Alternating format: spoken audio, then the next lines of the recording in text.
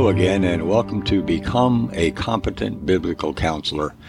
This is Dr. Dave Jones, and today's episode is titled, Be Still. And the scripture verse we're going to use today is in Psalms 46:10, where it says, Be still and know that I am God.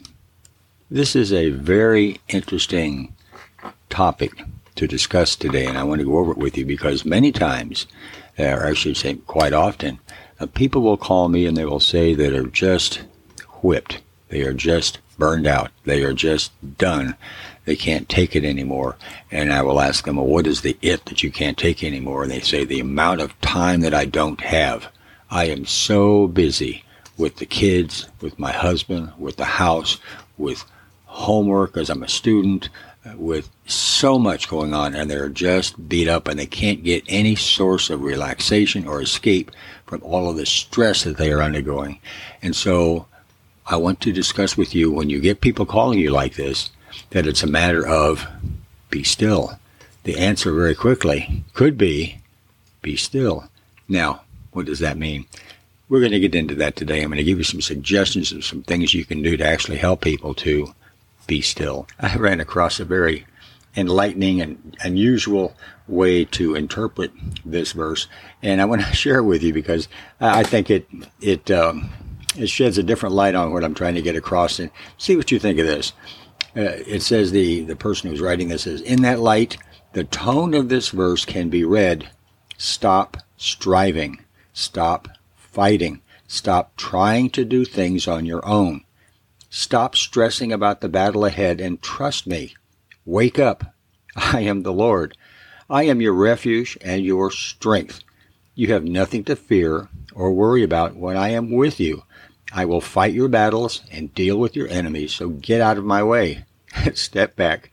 Open your eyes and acknowledge who I am and what I can do. Let me be God.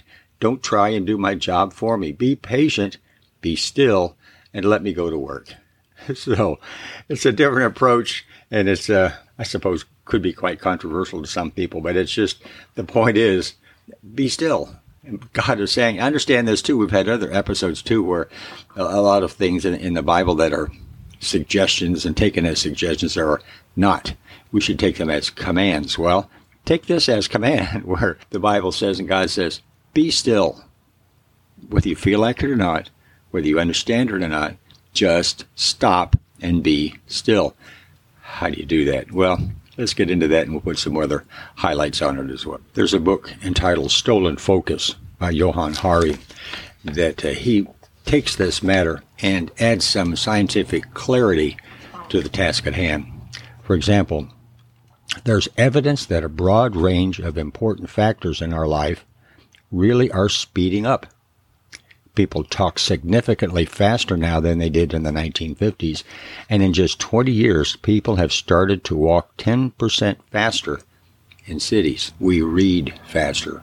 We skim instead of actually taking our time and reading and concentrating on information that's to be imparted in the written word. And we do everything at a much faster pace.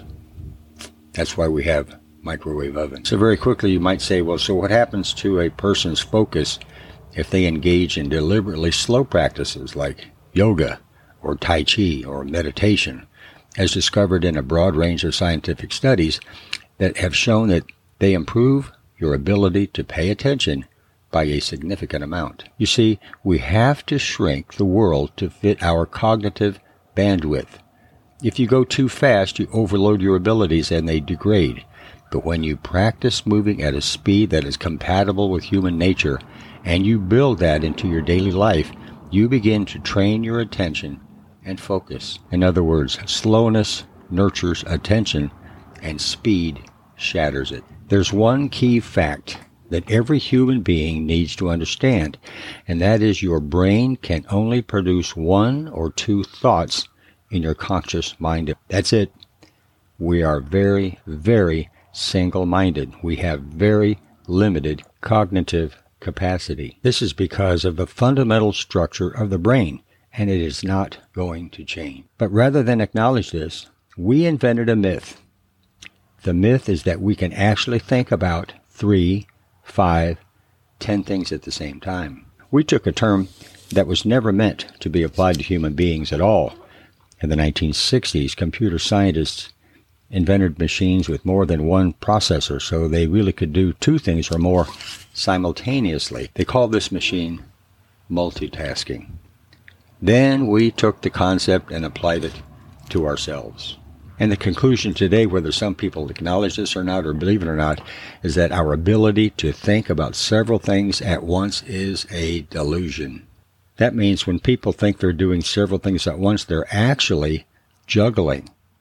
What they're really doing is switching and reconfiguring their brain moment to moment, task to task, and that comes at a cost. And what does that cost? I can't keep up with everything that I've got to do. I can't respond to my responsibilities the way I should. I just can't keep going like this. I'm getting sick. I'm getting delusional. I'm imagining things, and I can't get any rest. I can't get any escape. That is the cost, or one of the costs, so-called multitasking. So as you talk to your counselees, asking questions and getting more details with respect to what is this dogma that they've gotten themselves into, you could actually help them to realize and agree with them that they're right, that they've got just too much on their plate, and this is something that they are responsible for. They are the ones who are bringing on more and more of these additional responsibilities. So if you discover that your counselee spends more time switching, then the evidence suggests that they will be slower, they'll make more mistakes, they'll be less creative, and they'll remember a lot less of what they need to. Here's a sad statistic that I found. It says that the average American worker is distracted roughly once every 3 minutes. The average office worker now spends 40% of their time wrongly believing they are multitasking, which means they are incurring all of these costs for their attention and focus. In fact, uninterrupted time is becoming rare. One study found that most of us working in offices never get a whole hour uninterrupted in a normal day. Most office workers never get an hour to themselves without being interrupted. And the average CEO of a Fortune 500 company gets just 28 uninterrupted minutes every day. So in thinking about what your counselor has told you and what their life looks like, you can just see how and why they are so confused and totally stressed.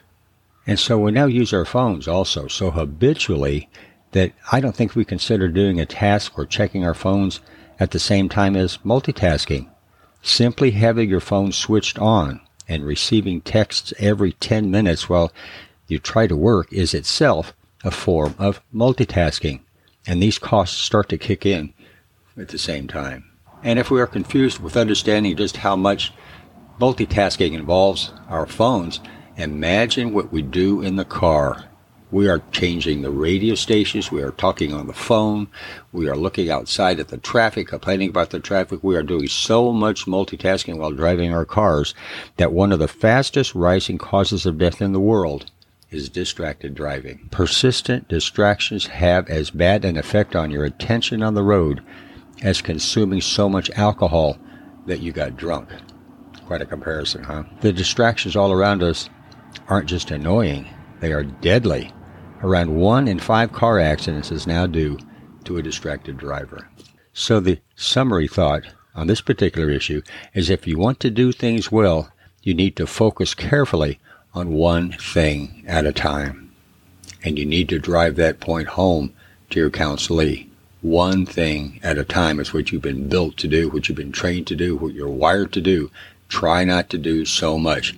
As God's Word says, be still. Why don't we take time every once in a while just to be still? A lot of times people say, well, I just don't know. What do you mean by that? How do I do it? Anyway, stay with me. At the end of this episode, I'm going to give you a formula and a concept that you can actually give to your counselees to help them get that across. So having said that, the best we can do now is to try to get rid of the distractions as much as possible. You have to let your counselee know that they are responsible for allowing the distractions to take place in the first place. And they have to start reevaluating what their day looks like, what their so-called responsibilities are. Are they really that important? And they've really got to ask some questions with respect to what things can they stand up and be responsible for from God's point of view. What is important to God that you get completed today, as opposed to those habits or those culture preferences that manage to get in between what we're supposed to do and what we are really doing. Your counseling can achieve progress on all of this starting today, but it's going to take work. But that's the whole purpose of biblical counseling anyway, is to put off the old and to put on the new. So how do we do that? This is what you can say to your counselee. The brain is like a muscle. The more you use certain things, the stronger the connection's getting, and the better things work. If your counselee is struggling to focus, have them try monotasking for 10 minutes, and then allow themselves to be distracted for 1 minute, then monetize for another 10 minutes, and so on. As they do it, it becomes more familiar.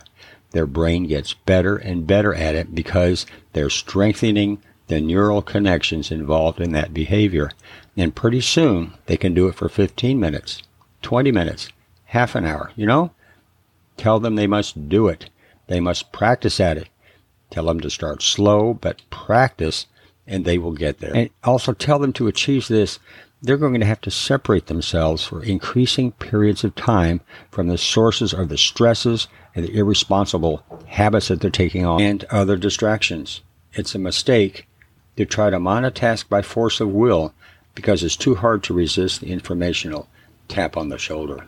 And one very important last comment that I want to get across to you, if you get nothing out of this episode, get this. For people to continue being stressed with all the irresponsible things that they're doing in their lives and the distractions they've allowed in their lives, and in violation of the command that God gives us to be still, let them know that they may be so involved with multitasking that they could miss the quiet whispers of the Holy Spirit.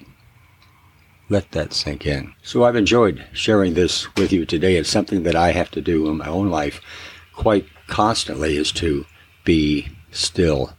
What a thought that is, what a concept that is, and what a relief it is to know that God is there with us, and we need to be still. We don't need to take on all the stuff that we've taken on.